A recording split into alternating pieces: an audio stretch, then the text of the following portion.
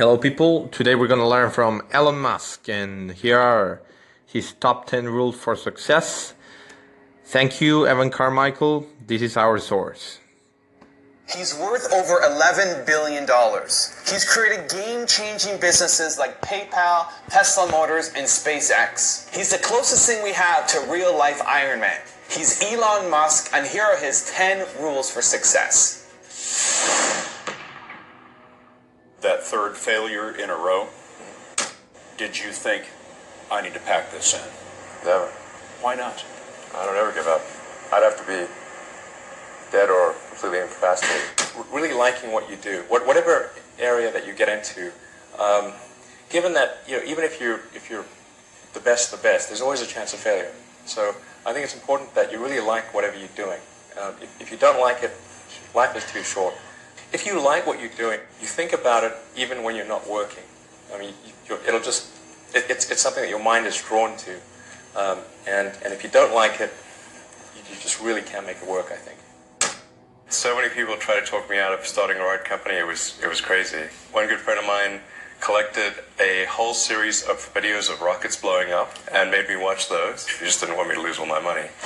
We're doing these things that seem unlikely to succeed, and we've been fortunate, and at least thus far they have succeeded. Now is the time to take risk. You don't have kids. As you get older, your obligations increase.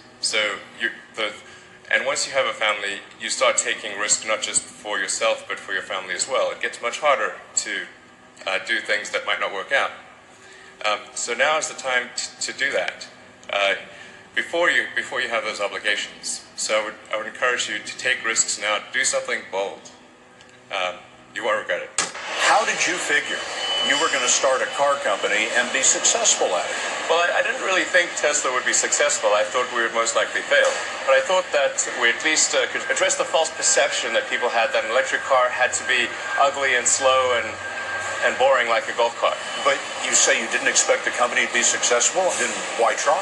If something's important enough, you should try, even if the probable outcome is failure. You focus on signal over noise. A lot of companies get confused. They spend money on things that don't actually make the product better. For example, at Tesla, we've never spent any money on advertising. We put all of the money into R&D and manufacturing and design to try to make the car as good as possible. I think that's the way to go. For any given company, just keep thinking about, are these efforts that people are expending, are they resulting in a better product or service? And if they're not, stop those efforts. When I interview someone to work at a company, I ask them to tell me about the problems that they worked on and how they solved them. And if someone was really the person that solved it, they'll be able to answer multiple levels. They'll be able to go down to the brass tacks. And if they weren't, they'll get stuck. And then you can say, oh, this person was not really the person who solved it, because anyone who struggled hard with a problem never forgets it. If you're creating a company or if you're joining a company, the most important thing is to attract great people. So either join a group that's amazing, that you really respect, or if you're building a company, you've got to gather great people. I mean, all a company is a group of people that have gathered together to create a product or service. And so depending upon how talented and hardworking that group is, and the degree to which they are focused cohesively in a good direction, that will determine the success of the company. So do everything you can to gather great people if you're creating a company. So you've got to make sure that whatever you're doing is a great product or service. It has to be really great. And I go back to what I was saying earlier, where if you're a new company, I mean, unless it's like some new industry or new market that, if it's an untapped market, then you have more ability to,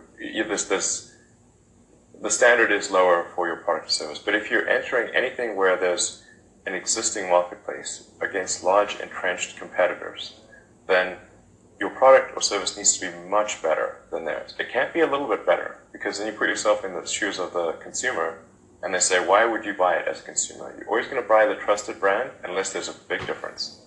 So a lot of times, an entrepreneur will come up with something which is only slightly better.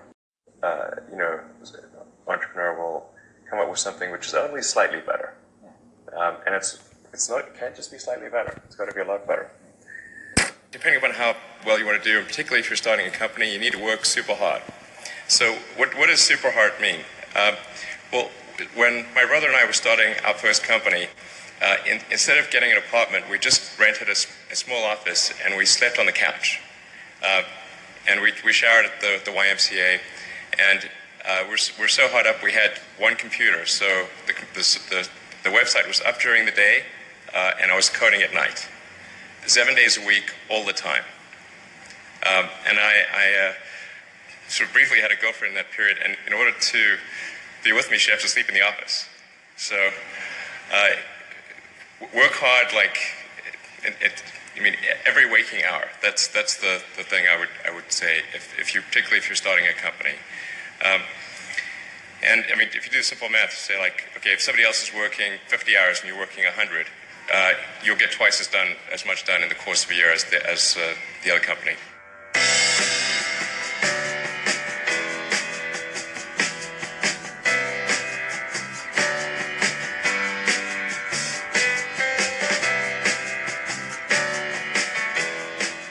Thank you guys so much for watching. I'd love to hear what you think about Elon Musk as an entrepreneur in the comments below. If you want me to make a compilation video of another entrepreneur, leave a comment and let me know who you want me to make that video about. And don't forget to subscribe to the channel and the newsletter. Believe. Thank you, Carmichael. Thank you, Elon. See you later.